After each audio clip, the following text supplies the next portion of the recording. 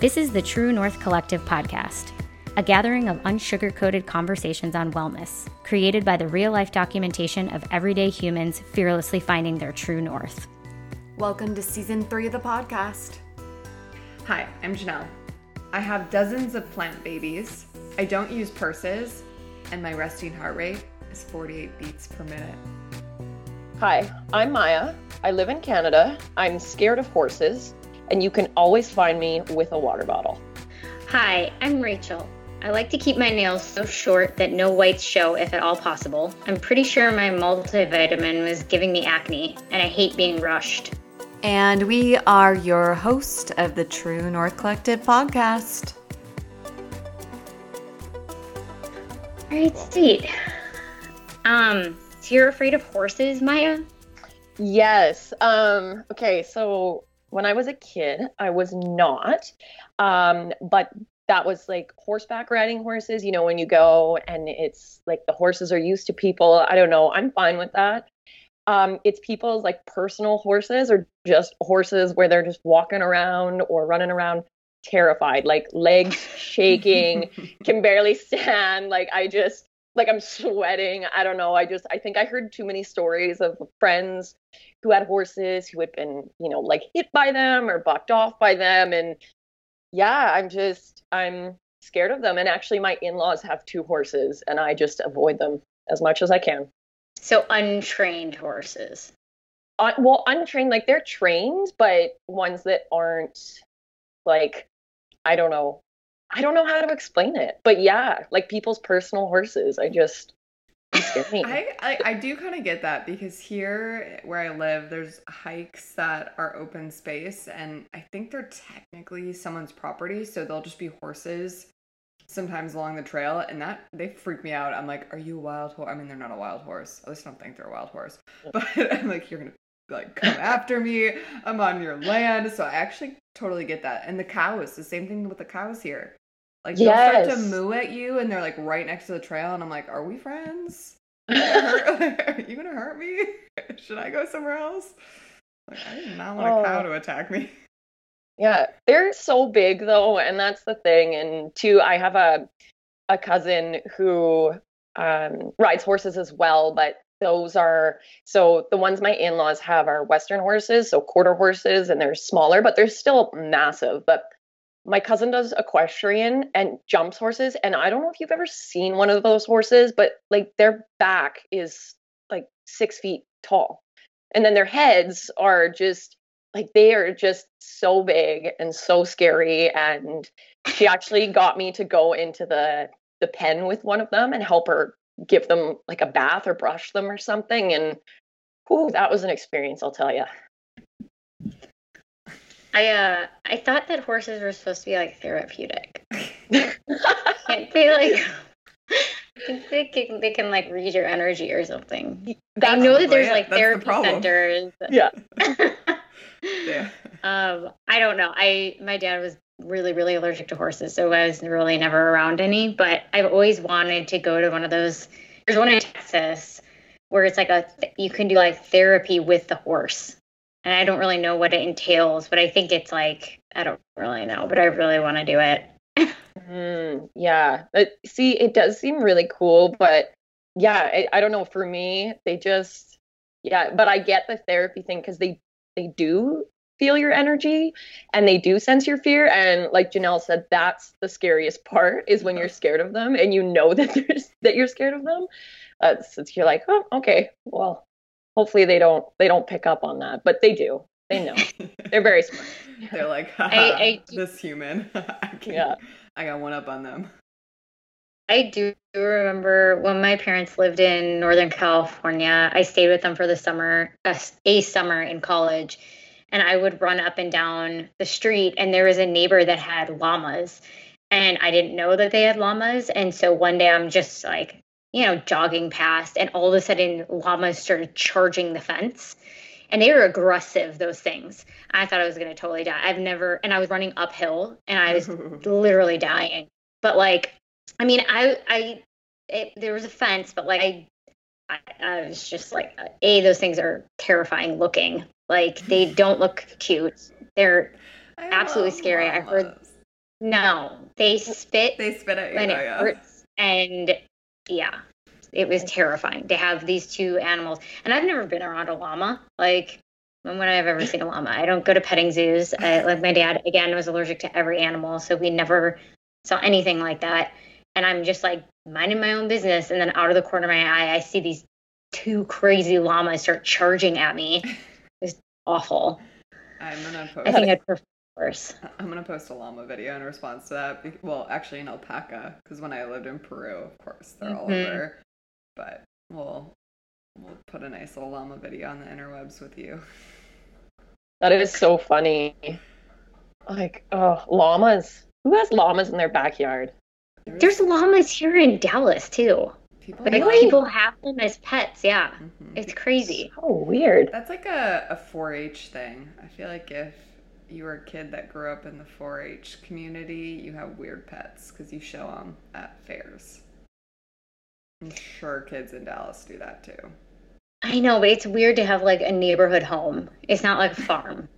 Like, it's a neighborhood. These are neighborhood homes. Like, Yeah. there's not very big yards or anything like That's that. true. Like, That's a little bit more weird. okay. I did. There was a girl in high school, at my high school, that had llamas, and it was the same thing. Like, they didn't live on a farm, but they had llamas, and that was really hard on her. People called her Llama Girl. Well, Oh, you know, I mean, there are worse things to be called, I guess, but yeah. people There definitely made fun of her for it. Yeah, Oh. it is interesting though. When I was in Egypt, I was not afraid of the camels, and I feel like I should have been more afraid of the camels.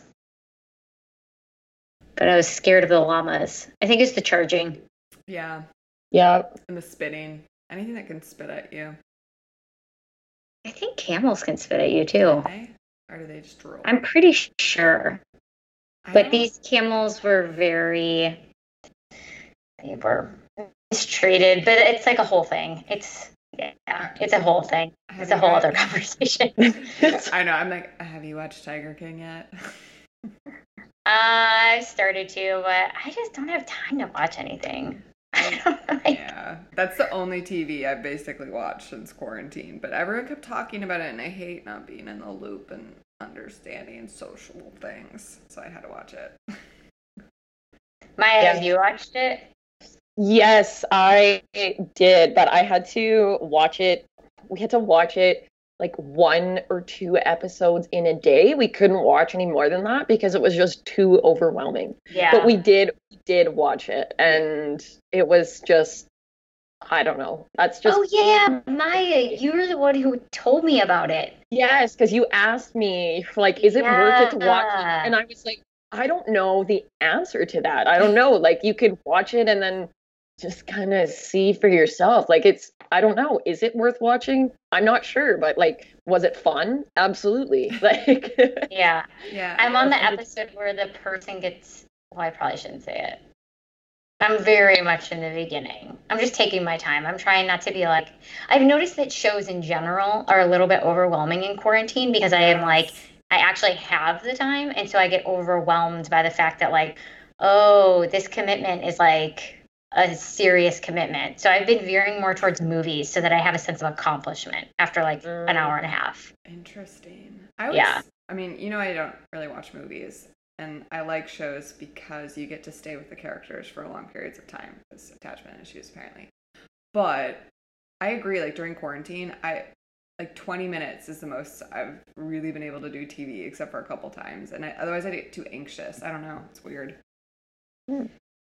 Weird stuff. Have you guys watched McMillionaire? McMillions?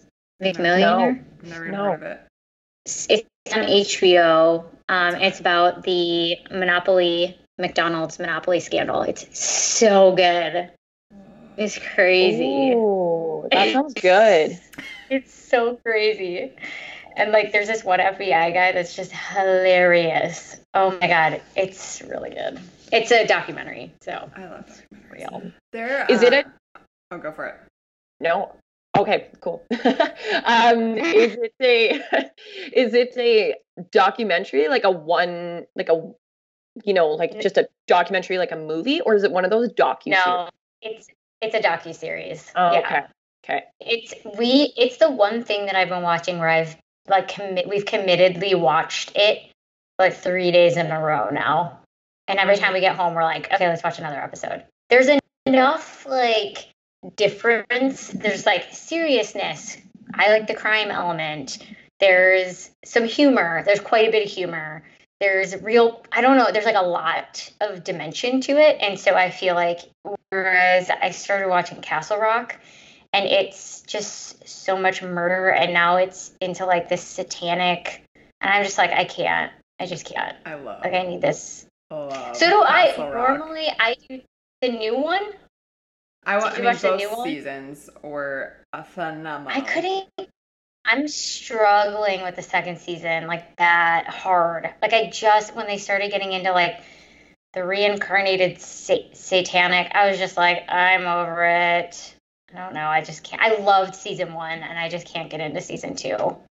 I was really excited about the Annie story because Misery was the scariest movie. Like, that is the movie that terrified the shit out of me when I was a kid and got me hooked on horror movies. And so I was really excited about that plot line.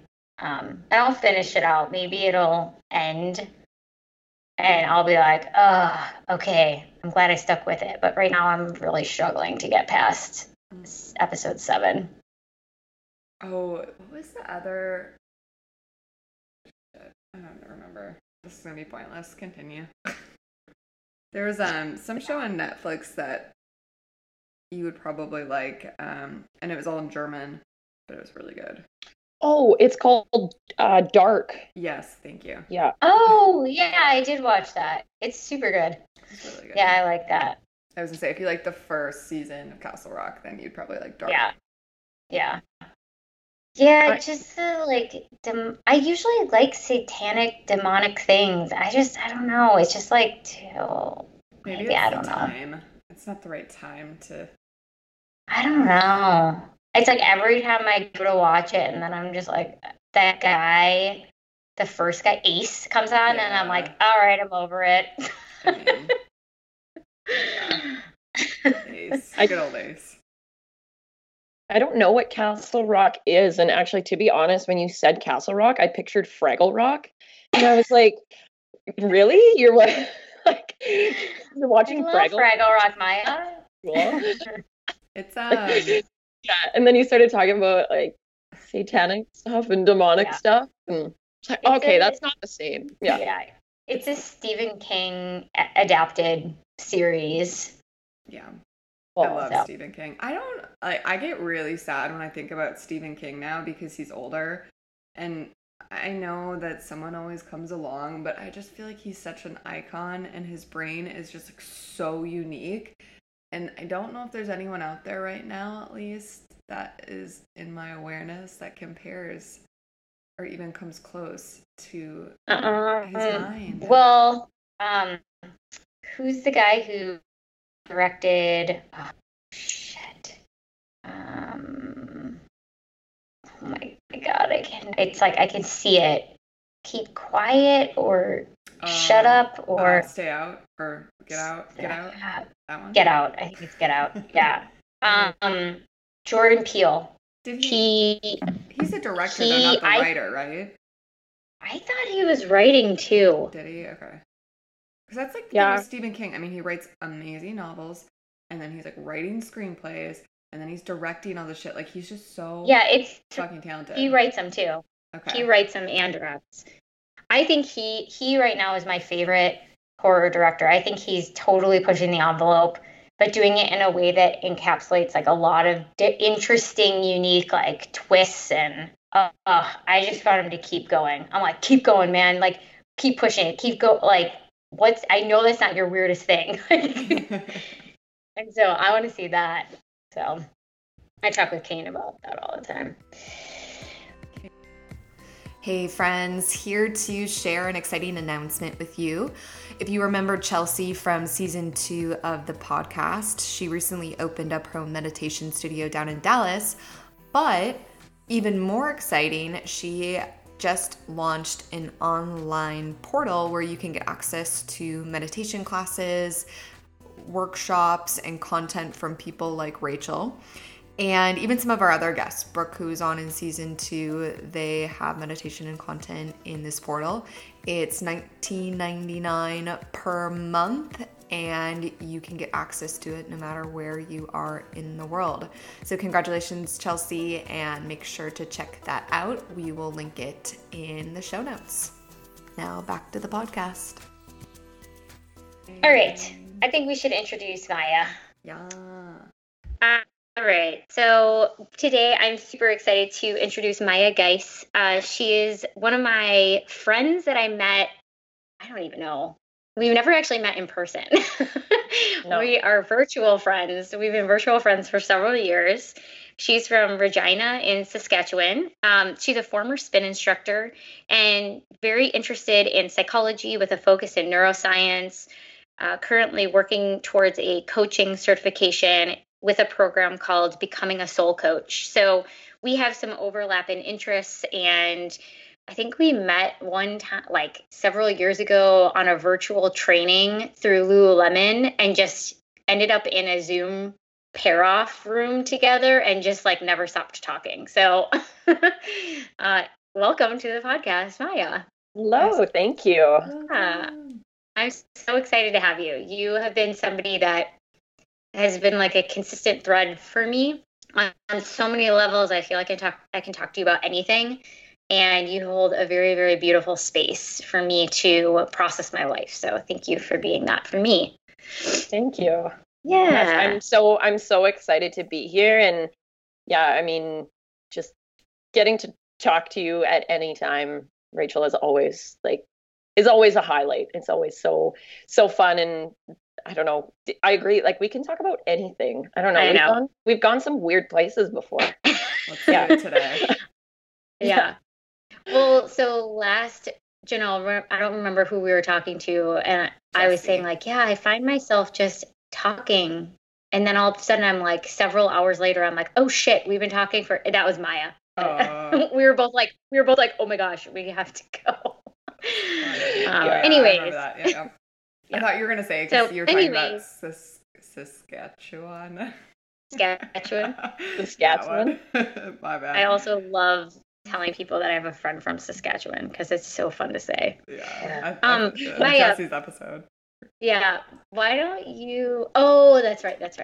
Maya, why don't you tell us where Saskatchewan is? Tell the people, since nobody from the U.S. Any Canadian provinces. Yeah. So Saskatchewan is, I wouldn't say it's right in the middle of Canada, but it's pretty close. It's right above North Dakota. And interestingly enough, it's the only province in Saskatchewan that has all man-made borders. So when you look at it, it looks like, I don't know, not a rectangle, but kind of like a rectangle. And yeah, it's all prairie, and I think it's beautiful, but a lot of people here think it's kind of weird and boring. But yeah, it's like right in the middle of Canada. I actually live very close to the US border because most of Canadian cities are there. But yeah, if you look on a map, it's like right above North Dakota. I'm looking at a map right now. So Manitoba is probably above Wisconsin? You know what? I'm going to say yes, but then again, I don't really know a whole lot of geography in there either. So. I wouldn't expect you. Sorry, that was very... I don't know where your provinces are, but I expect you to know where our states are. Sorry. How American of me.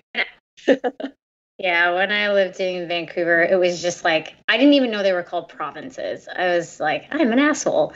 But yeah, it was the same thing. And when I lived up there, I actually could name all of them. But now I can't even remember how many there are. 9 or 11? 9? There is, oh my gosh, putting me on the spot. Okay, that makes me feel better. There's 10 provinces and there's 3 territories, if I am correct. And I am sorry to all of you Canadians listening if I am incorrect on that. You know what, though? Like, within the U.S., I'm now in Dallas.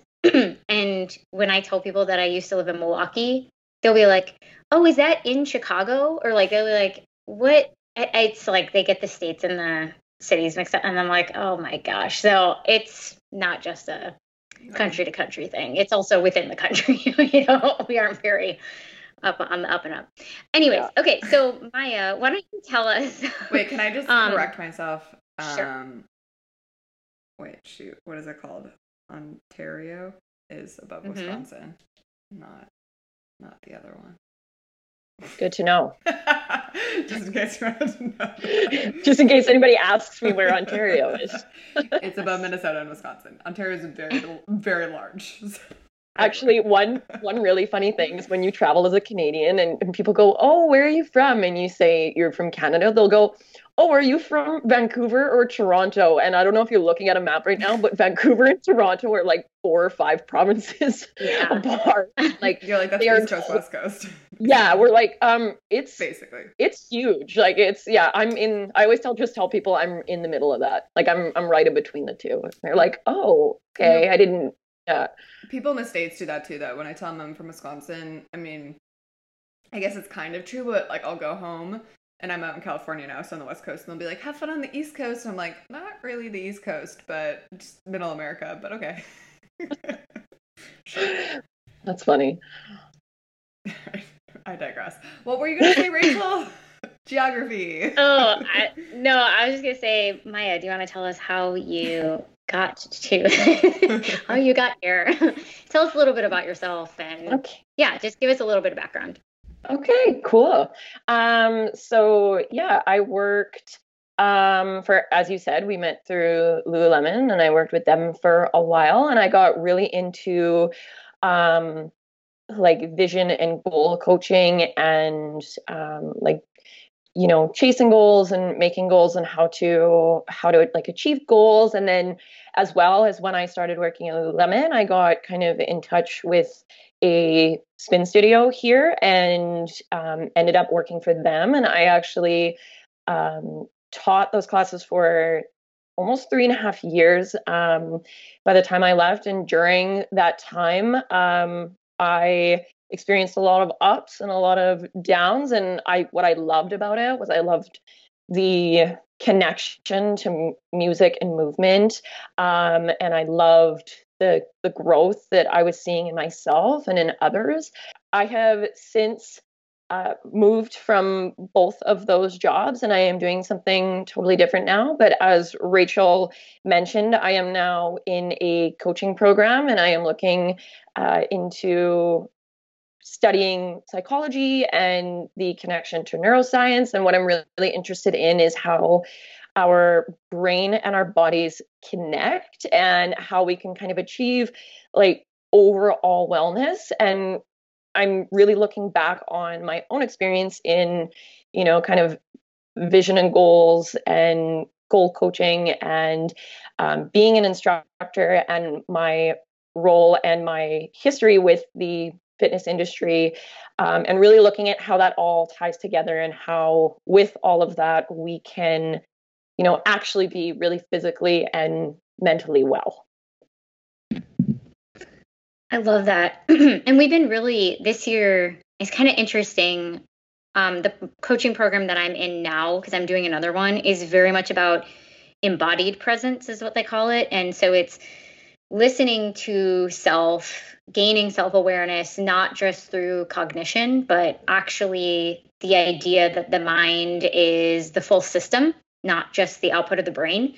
And so when you that's been a paradigm shift for me of how do I actually listen to my body for insights into what my experience is. And a lot of times what I'm learning is that our body knows before our thoughts show up. And so if we can slow down enough to notice the sensations in our body, that's actually an earlier part of the process where you can start to tweak programming, pre-existing programming, automatic programming, and habits and thoughts that don't serve you. So I know as you've been evolving your relation or your journey to, do I want to do coaching? Do I want to do psychology? I've loved the science, your science base, your science back, your science passion. I feel like it's been really cool to be on that journey with you, and then to have the program that I'm working on be integrating science and talking about body, and then your experience going through, man, I'm doing something that's supposed to be well for my body, and my body is actually breaking down right now. And what does that mean? And what happens? So I've appreciated this like organic way that our journeys have paralleled but complemented each other in the recognition that it's a full system that we're working with here, not just, the mind is the output of the brain, and then the body's this dumb thing that just like follows along, which is what I'm learning from my coaching program, a very Cartesian view, where they separated out the mind and the body for very, very many reasons. But today, we know that we are starting to know that it is actually one system, and what happens when we actually allow ourselves to experience life from that place, not just a, cognitive knowing, but an experiential knowing that really does change the way I live life, actually. So anyways. Yeah, totally. Like you nailed that. Like that's exactly kind of,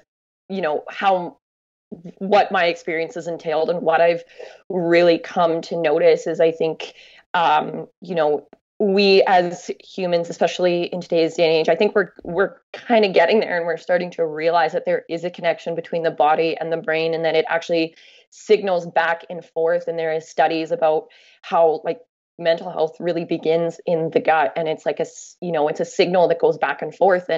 But I think, we have really given the brain a lot of credit for all of the things that we do, and really like we focus on that so much, and we tend to lead with our thought and with our mind and our rational brain. And I mean, even, you pointing out like that I do tend to gravitate towards sciences. I even fell in that. I was looking a lot at my rational thinking, and I was really studying it, but I was totally in the process ignoring what my body was telling me. And in the end, it was screaming at me. It was literally, I felt like it was screaming at me, like, I have told you time again that this is not working for you, and you are hurting yourself more than you are helping yourself. And it really took me looking into that mind-body connection and listening to what my body was telling me, and pausing and taking some time, and not just pushing for me to realize that my body was actually a lot smarter in that moment. And it was telling me, what I kind of needed to be doing, and where I needed to be backing off, and kind of what I needed in order to be like healthy and well. And just kind of, it was just telling me like, hey, you need to slow down, you need to be present, and you need to look at what's going on. And I think that you need to make a change. And we've kind of talked about this before in the podcast, but especially in the fitness industry, and the wellness industry in general, but it's like people think, oh, I'm supposed to exercise, I'm supposed to do this, I'm supposed to be active. And yes, but that can obviously be flipped, and you can do it too much. But like people don't really talk a lot about the too much side of it.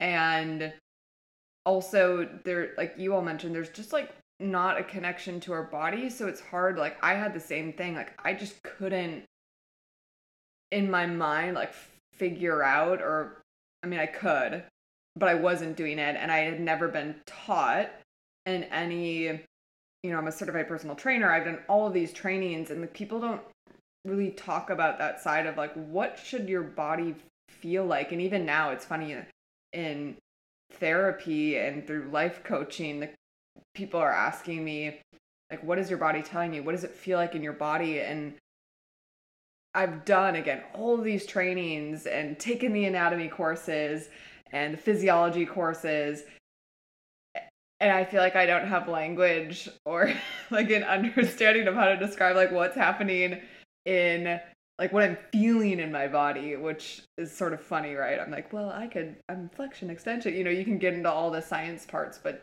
to actually just like sit and like examine as an observer of your body, I like struggle to figure out how to describe it and identify what it's trying to tell me. Yeah. When you bring up I can't recall the exact question you just said, but what just came up for me while you were talking is that a lot of times my friends who are endurance athletes or who are helping people, with their fitness, they have tended to talk about, and this is probably a blanket statement, so just take it for that. They tend to say like, okay, you need to change your mindset. Like your body's going to want to give up, or like your mind's going to want to give up before your body does, or something like that. Have you heard that before in things? Totally. Yes. Yeah. And so if you aren't aware of the signals your body is telling you, then that could actually come across as you just ignoring and pushing through for the sake of pushing through. And so it's kind of interesting that it's like, yes, and there's more. It's like, it's all of these things, and it's figuring out how to tell what are your signals, and when a certain signal means for you, we got to stop. This is not safe. And when the signal is, oh, I'm just afraid, or I've never done this before, and so I'm not sure. Because I can say for me, when I and after I had cancer, I didn't push myself. Before cancer, I used to push my body to its maximum. I would run races until I threw up, and I would do all this stuff. And then afterwards, I didn't realize this until you were talking, but I was like, I don't think that I fully trusted my body because my body got cancer. And so I didn't know, like, could I push myself too far and actually hurt myself? And so I had to and I still am rediscovering, like, when is my body telling me to stop because this is like an edge that I can push, a healthy edge I can push, and when is it a signal of, no, we're going into dangerous territory now? And that conversation for sure is not happening at all. It's kind of just I'll go for it, or like I am legitimately injured and so now I have to stop. Yeah, no, it's totally like it's not a conversation I think that we're having at all. And I think too, when you talk about running races until you puke, like that's something that's glorified.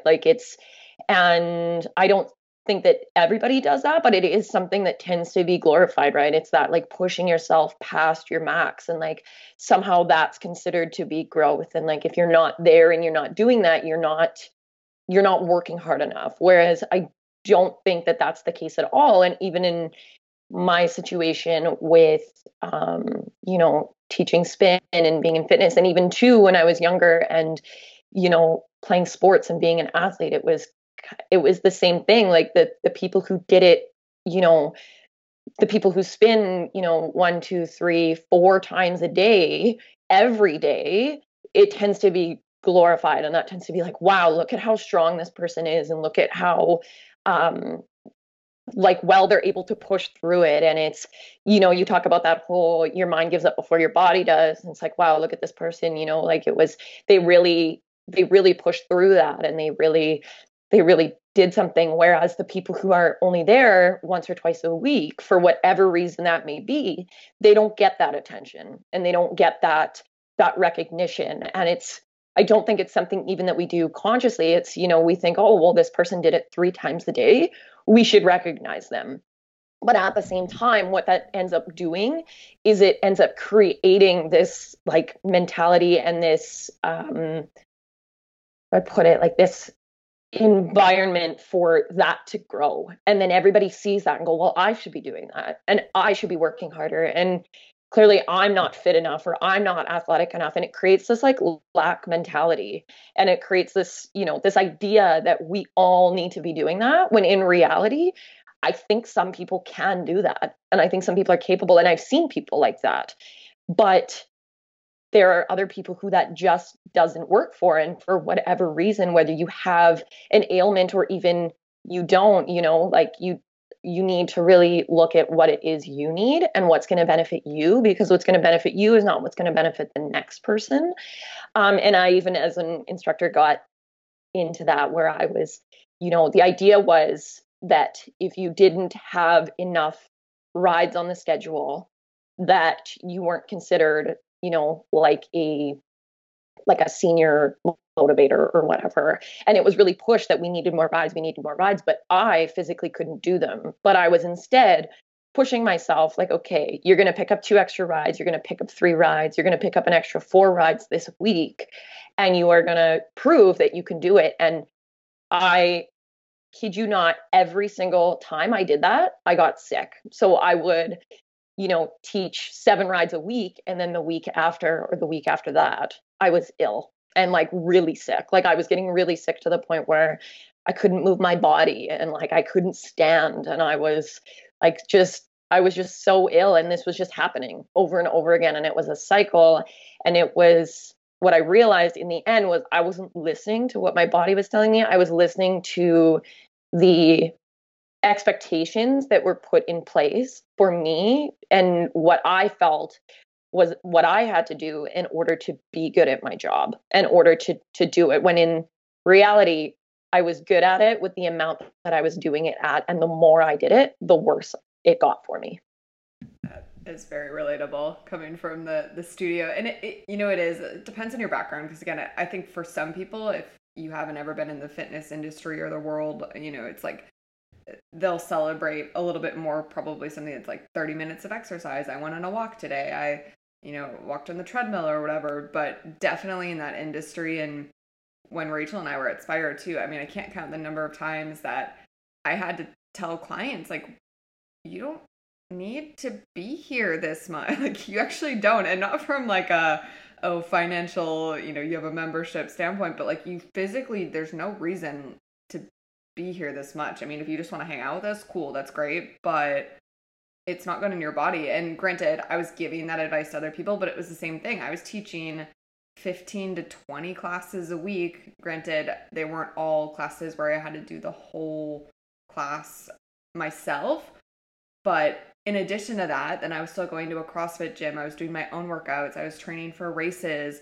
I was stressed. I mean, I never slept at that job either, basically, because my schedule was so weird and I couldn't get into any sort of rhythm. And I thought I was so healthy and fit. And even in some ways, I probably appeared to be that way to other people. But by the time I left that job, I mean, my hair was falling out. Like I was becoming like very, very ill in my body. But that was the expectation. Like you said, all the other instructors, they were teaching a ton of classes, and I also know for me, like I'm not built really to be an endurance athlete, but when you're around all these other people that maybe have more of that stamina than you do, like I was trying to be like them and not listening to my body, and it just doesn't work, but I was getting praised for it. Yeah, I get the praise thing for sure. Mm-hmm. It's like the more you do it, the more you get noticed, and then the more people notice that, and it's like, okay, if you keep doing that, you'll get here, but it's hard because you just keep doing it. You're like, yeah, okay, I'm doing something right, when really it's like in the end it's not actually benefiting you, and that's hard to acknowledge. I mean, and it became a part of my worth. Like that was like, I mean, you could extend, it was kind of one and the same again, because it was my career and my fitness all in one. But because I was praised so much for, like, it's like, you work so hard, you're always at the studio, you're always teaching, like that became a huge part of my identity and what I was contributing in life. And so to be able to step back and do less, then you're like, I have less worth, right? That was like I had to decouple those thoughts, which was really hard for me, of like, okay, it's not just about productivity and teaching and being fit and doing all of these workouts. You have to disconnect those. Like you can provide other things in life other than that. Yeah. And in my current coaching program, we talk about the ego versus the soul. And, I was asked by the coach when I was talking about the fact that I knew that it wasn't right for me anymore. I knew like deep in my soul that this isn't what I could do. And she just asked me, why are you still there? What's keeping you there? And in that moment, I realized, I was like, this is fully my ego. This is driving my worth. Like you said, this is it makes me feel good to go and to hear what people have to say. And while I still love doing it, regardless of whether it's, it's for my soul or for my ego, like I love everything about it, but I know that I can't do it anymore. And me staying is me just not wanting to give it up and not wanting to give up what, kind of what it does for me and for my ego. I love this conversation for so many reasons. I loved your call out, Maya, of like, for some people, it works. There is an aspect of like, they can do all the classes in a day. And I'd be curious to actually sit and slow things down a little bit to really ask them, like, is this serving you? But I do think it's important to acknowledge that every body is different, which means that some people their bodies can actually handle like extreme intense things. And it's almost just like when we talk about nutrition, Janelle, of like, a certain set of foods works for me, a certain set of foods, that same set of foods doesn't work at all for you. And we haven't necessarily gotten to that nuance besides preference within the physical movement aspect of wellness. I think it's, at least for me, as like, I'm in that industry, I've been in that industry, but I have not had the extensive training that you have at all, Janelle. And so for me, it's like, I know that some high intense interval training is good. I know that I should do some cardio. I should be doing some lifting. I should be doing some stretching. Like, I know that there should be a balance, but it kind of just becomes a matter of like, what I'm interested in. Or, if I'm not sure, I'll just do what I think I'm supposed to do versus what is, like you said, like, I'm not built to be an endurance athlete. And I was like, I think that I am, but I don't even know. Maybe I'm not. And so there is, I think, just acknowledging that there's all ends of the spectrum and that it's not that one thing is right or wrong. It's just that different things exist for different people. But where do we even have the space to have that conversation? And how would the industry actually look different if there was space for people to start to understand, what does my body actually need today? Like, I guess I'm just like, it's maybe, I guess I would be curious. What do you guys think it would look different? What would look different if there was actually space for people to know or ask themselves or have a conversation around what their body actually needed? I feel like you almost need a class on that, because even again, I have background in training on all the not all the things, but a lot of the things in the body, and I still, like, yes, I have recognition, but don't necessarily have the language. And like you all mentioned, it's almost slowing down it. Like, I can envision a class where it's like you do something, but then you actually move slow enough to check in and be like, what does this feel like? And some of that's actually one of the reasons why I loved teaching TRX so much, is because, at least for me, and I always hoped that people in my class too would feel it, there was a sense of body awareness that I didn't get in a lot of other types of classes that I taught, like cycling, even kickboxing. A lot of it, it's moving, you're hitting the beat, you're just kind of going and going and going. And a lot of times in the TRX classes, it was like, okay, we're going to slow down. We're going to do this at tempo. You're really going to feel everything. And that was something that got me introduced more into body awareness and what feels good for me. So I could see something like that, but I feel like there's so much more than even just that. Like, even just like, okay, how does this feel in my shoulders? Am I pulling my shoulders together the right way? There's like that level. And then there's also, I don't know, like, again, like in some of the coaching work that we've been doing too, it's just like, what does it feel like in your heart? What does it feel like in your stomach? Like, what does it, there's so much more that we're not tapping into in the fitness industry that we could be. Well, yeah, and it's like, even in Dallas, I found that, because everybody is workout obsessed here, like, very much. And yet in the last I mean, since I've been here, I've definitely seen people start to recognize that the restorative aspect of movement is very important. And so I am actually hearing people, like before I moved here, I used to hear people be like, well, if I'm not going to go to a yoga class unless I'm like sweating. It was just like, there's no point in me wasting my time. If I'm going to spend an hour doing something, it's not going to be, a yin yoga class. That was me. Totally me. And now I hear people recognizing like, yeah, I need to make sure that I am incorporating times to stretch and times to allow my body to not heal is not the word that they use, but kind of just like really restore. There's like a relaxation and restorative, but I still don't even think that is coming from a place of inner knowing. I think that's coming from a place of, I now have seen enough people or heard enough that is like a thing, an on trend thing to do. And so I'm going to incorporate it into my, regimen because I know that I should. It's not because I actually, I mean, I think Whoop for you, Janelle, has been huge because you have something that's telling you actually aren't at a place where you should be doing anything else right now. And it's like, you might want to, but it's going to be detrimental to you.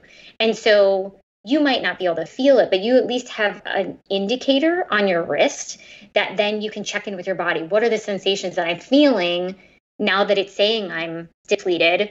What is consistently there in my body when it says I'm depleted that I may not have noticed before? So that you can, I mean, maybe eventually you don't even need to wear the Whoop because you are so tuned in to your own body that like today I need a restoration. And so it's interesting to me that like, I think at large, the elements of what we need, like I love seeing that restorative practices and slowed down practices are becoming, on trend, so to speak. And we still have not figured out how to use them for us. It's still a tell me what I'm supposed to do and I'll just do it scenario. Yeah. Which I think works until it doesn't work. Yeah. Yeah. I'm such a big fan of Whoop, but even it's funny because I have Whoop wearable and highly recommend, like if you just want to start to learn more about your body, like the biggest thing with the wearable for me is actually less about the activity and more about the recovery. And that's what they really focus on, which I think is a really cool flip compared to all the other wearables where it's like, how many steps are you getting? Da da da da da. How many calories are you burning? It's like, this is how recovered are you? And what do you need to do to take care of your body? Like they framed it in that way, which is really cool. And even having that as a tool, they give you so much data, which I'm a big data geek. But you can watch it and I'm still every month, I'm always overreaching. Like it doesn't matter, even though I have that tool. And even if I think I've taken it way back compared to what I used to do. And even in quarantine, I'm basically running, doing yoga and meditating, and hiking, which for me feels very light. And I feel like, I already feel like I've lost all my muscles and whatever, but you look at it because of all the stress and because of everything else that is going on in your system, like I'm still overreaching. And I think that's like a really hard pill for my ego to swallow. And to look and say, you constantly overdo it. Even when you don't even think you're doing anything. I have days where I don't even work out and the strain on my body is still too high. And that's crazy. Yeah. And so to have that awareness, I wish I was doing more about it, I guess. But it's pretty crazy just to compared to my old mindset where it's like, if you don't work out 2-3 times a day, 6 days a week, you're weak, you're not strong enough, you're not doing it hard enough. And now I'll just go on a walk and do my normal day-to-day activities and look and realize that I'm still in many ways doing too much for what my body is ready to take on. And that is mind-blowing to me compared to what I used to do. Oh, I feel that. Rachel, I think it was you who talked about, it's be like, okay, I'm not going to do a yoga class unless I'm sweating. And that was something like I used to do yoga for stretching and to, to breathe and like for it to be restorative. And then started working at a job where everybody was doing yoga. And then that was the mindset. And it was like, okay, well, I'm only going if I'm going to get a workout in or if I'm going to get a stretch. And then I was like, okay, so I guess I should be going to hot yoga or I should always be going to vinyasa or whatever. Right. And then at that point, you go too hard, too fast. And I think if you talk to, yogis and instructors, they always, talk about like, don't push yourself too far, don't go too far. But I think also even in yoga, there's that idea, like if you're not doing all of the things, if you're not, moving with everybody, like there's still that ego there, right? There's still that whole like I got to do what everybody else is doing and I have to be getting a sweat and this has to be a workout. When if you talk to people who have trained and studied yoga and who really look at it for its benefits and why it was created, that's like the total opposite of it. And I was the same way as you, Janelle, where it was like, okay, I have to work out multiple times a day. Or if I'm going to work out, I'm going to do an hour long, like, a high intensity workout where I'm, like flipping tires or I'm pulling or pushing sleds or I'm sprinting or whatever, which is just not at all what I can handle and what I can do. But I was just like pushing and pushing and pushing. And what I've realized is what's actually beneficial is almost like surrendering and listening to what I need before I do it. And I've actually been looking into that Whoop because I'm very interested in it and I think I want to try it.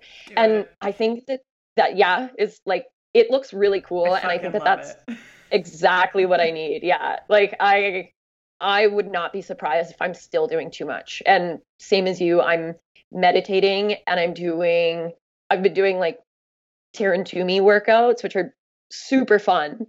And basically just stretching and doing yoga. And I honestly wouldn't be surprised if I'm doing them too often or like too many things a day because I just have that idea that I have to be doing more and I have to keep going. Otherwise, I'm not doing anything. And I think when we think about the future of the wellness industry, if that doesn't change and that,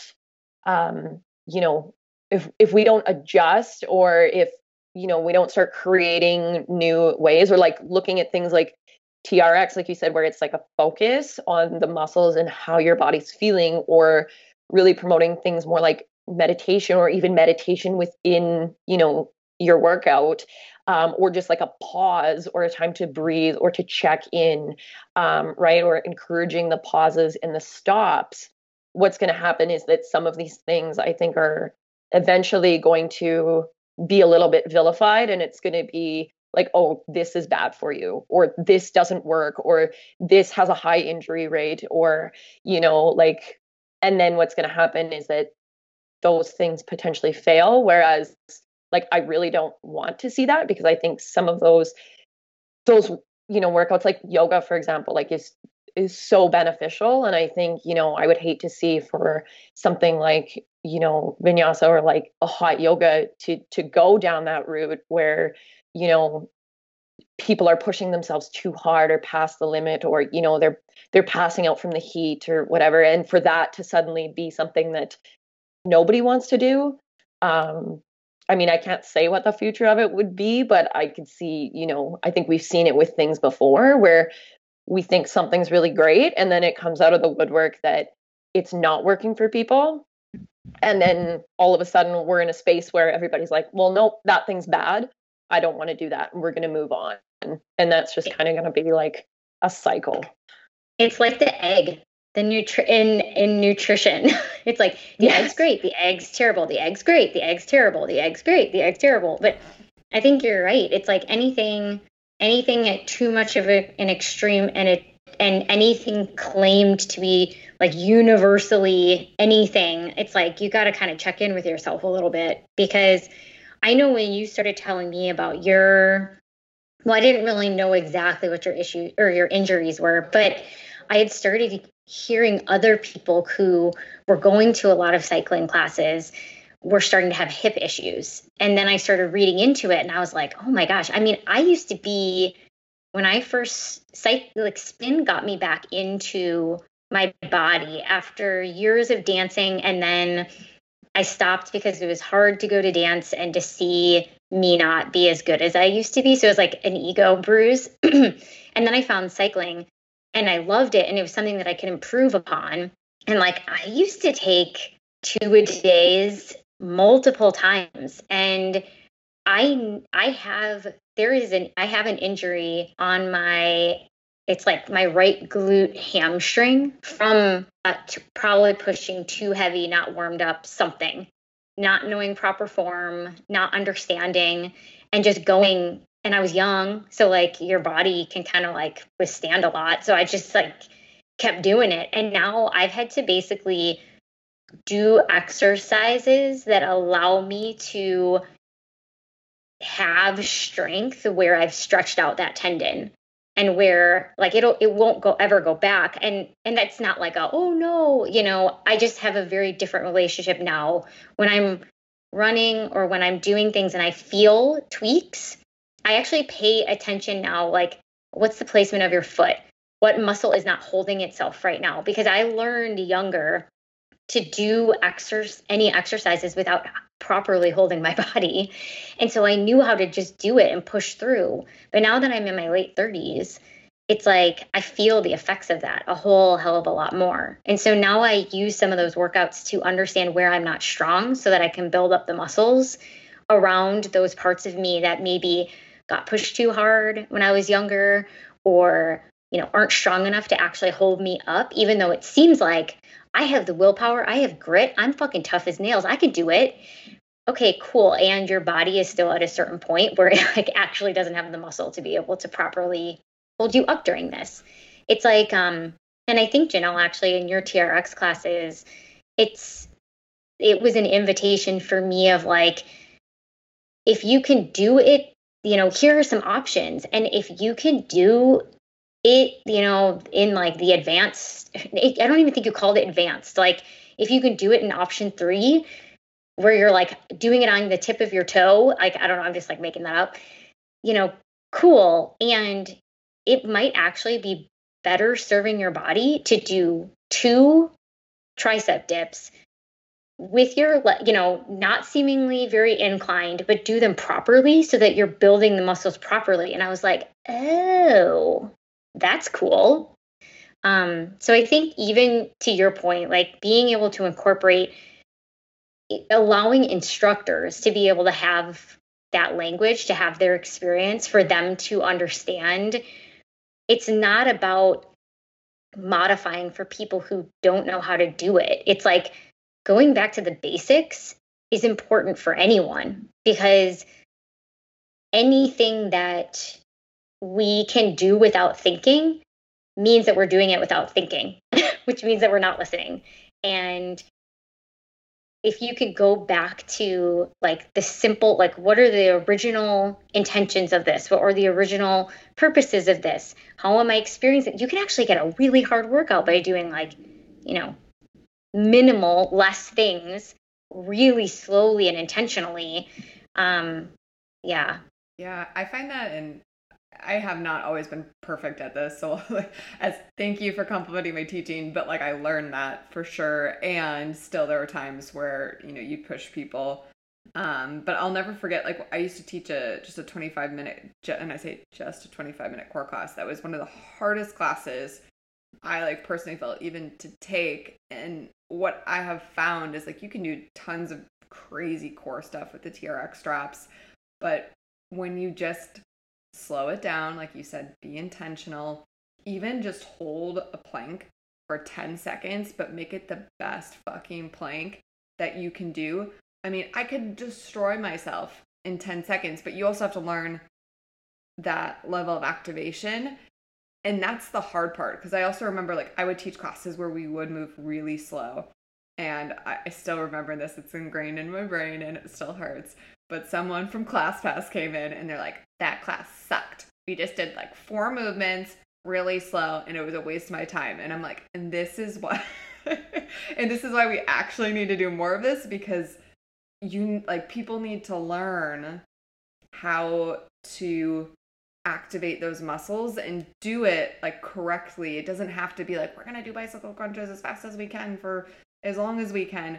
We can actually do less reps, but make them better. And even when I do my core work now, and this took again, I'm still not perfect at it, and it took me a really long time to learn, but certain things like when you're on your back and you're dropping your legs towards the floor, like I do that with bent knees now. Why? Because I'm able to activate more of my core than if I straighten my legs, because then I'm starting to get in my hip flexors because things just actually aren't strong enough to do that. But that's like a big ego check of just like, nope, not going to do it that way, because I can actually get a better workout doing the quote unquote easier option, because all the muscles are actually activating, versus if I do the more advanced option, then I'm actually just like not even in your hip flexors are a part of your core, but like I'm not in, the entire core. Like I'm just pushing on my hip flexors and being like, those are strong, let's focus on those.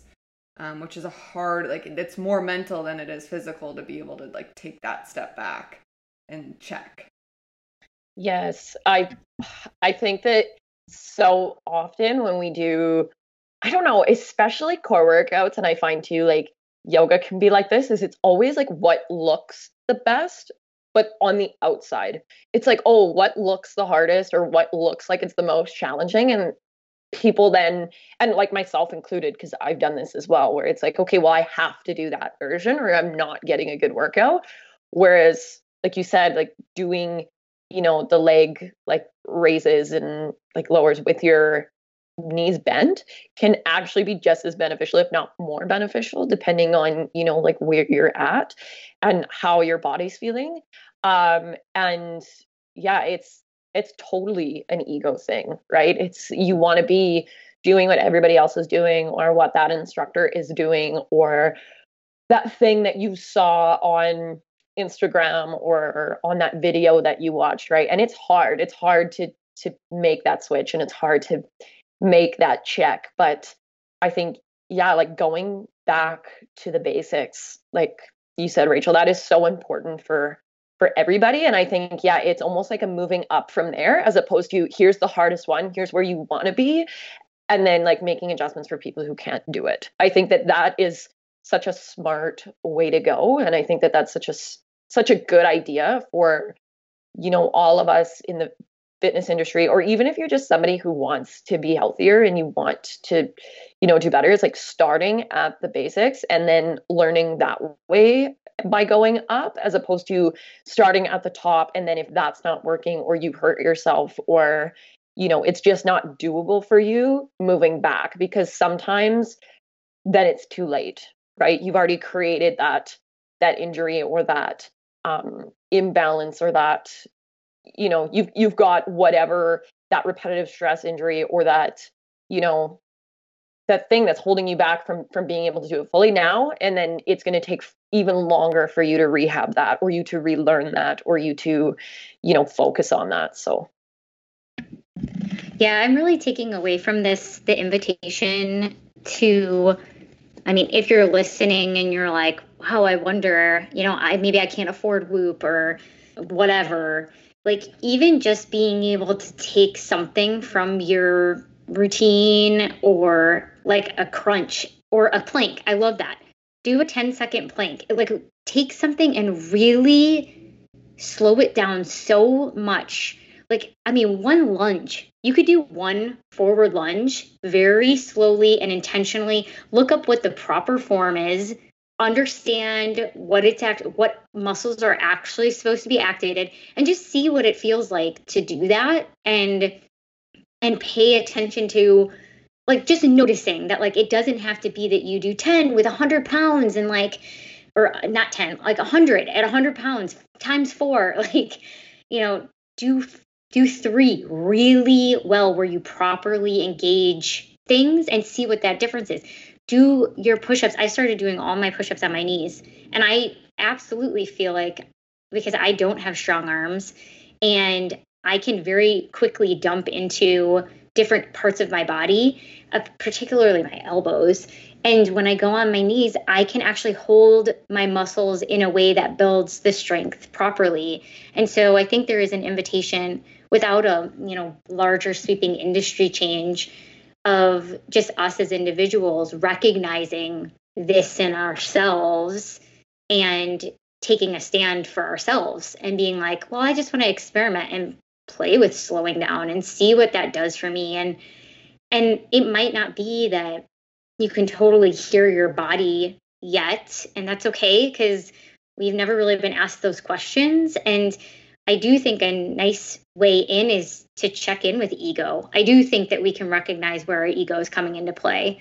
And so that maybe could be a place to start, is like, who's actually making the call here? Is it my ego or is it my soul? I mean, that's a really interesting question until we learn to listen to the vocabulary of our body as individuals, and until the industry actually evolves, because I think it's going to be a while before it's an industry standard for a conversation like this to be normal. And I'll just chime into that. You can do exactly what you just described, Rachel, and outside of movement too. Like, I've actually been practicing it now, not just when I'm working out, but also when I'm not doing anything, that's like where you can really start to, Hell yeah, new things out, where it's like, I'm sitting here, how is my body feeling right now? And I'm not even doing anything. And what is it telling me? Not even related to my fitness routine. Yeah, I love that. Yeah. So much.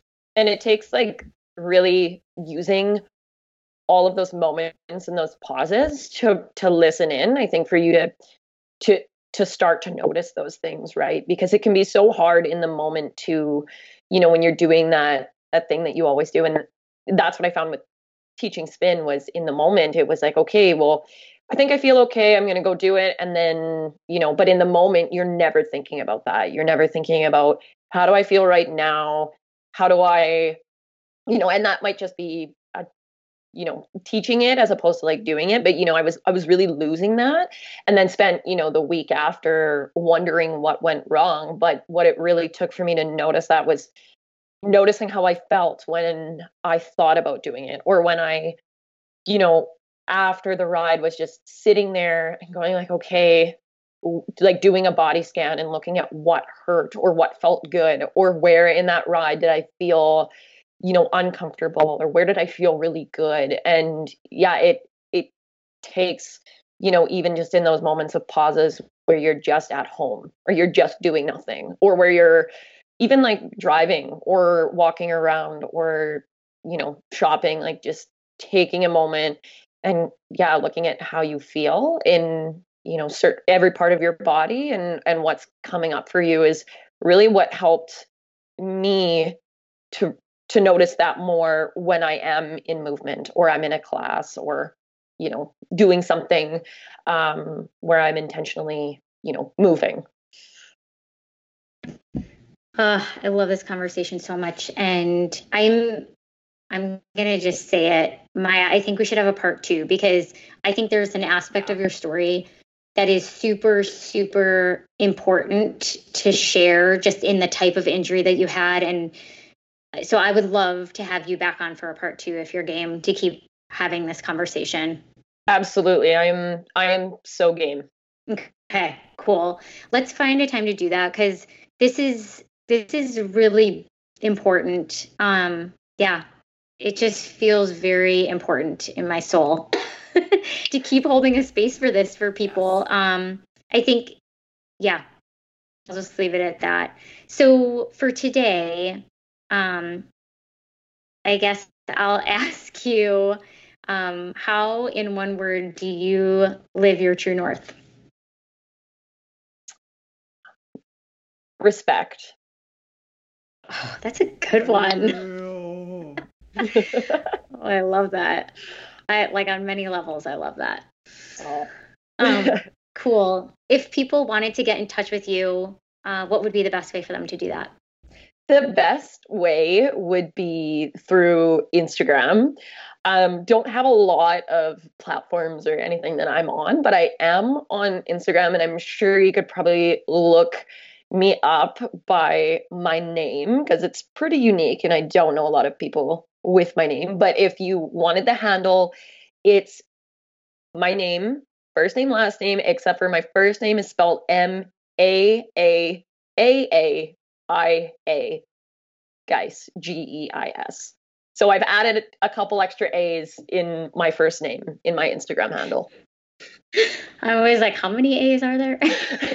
Well, there's actually 3 in my first name, but I added in an extra 2 in just for, I don't know, purposes of comedy and irony. I don't know, because yeah. It's why not? Rachel's like, why Janelle Reese? And I was like, because I like it. Period. I think because it's like so similar that I'm like, wait, what? It's like an but I also wasn't there when you guys named it. It's an elevated version. It's like the cool version of me. Yeah. So good. Well, I am obsessed with this conversation, and there's so many, I mean, even just talking about the representations of bodies that are out there in the world and who's starting to emerge, like Mick Zazen. I don't know how you say her last name, but I follow her on Instagram, and she's openly sharing her journey of like overdoing it and now finding that balance point for herself as her body kind of naturally evolves and changes as she becomes an older woman. And so I think that I'd love to continue to have that conversation, and just give space for this to continue to unfold, because I think there's a lot of meat in here. Yes. Yeah, definitely. I would love to continue this conversation, and it's something that I've always been, but have become so passionate about, and I would love to share more and just chat with you 2 more. This has been awesome. Good. Yeah, same. We'll just resend Thank you you so much. We'll get you on the calendar again. Perfect. Yeah. Perfect. All right, you guys. Thank you so much. Thank you. Bye. This has been another episode of the True North Collective podcast. For more from Rachel and I, check us out on the gram at the True North Collective _. And if you liked what you heard, please consider leaving us a review wherever you are listening to this podcast. Until next time.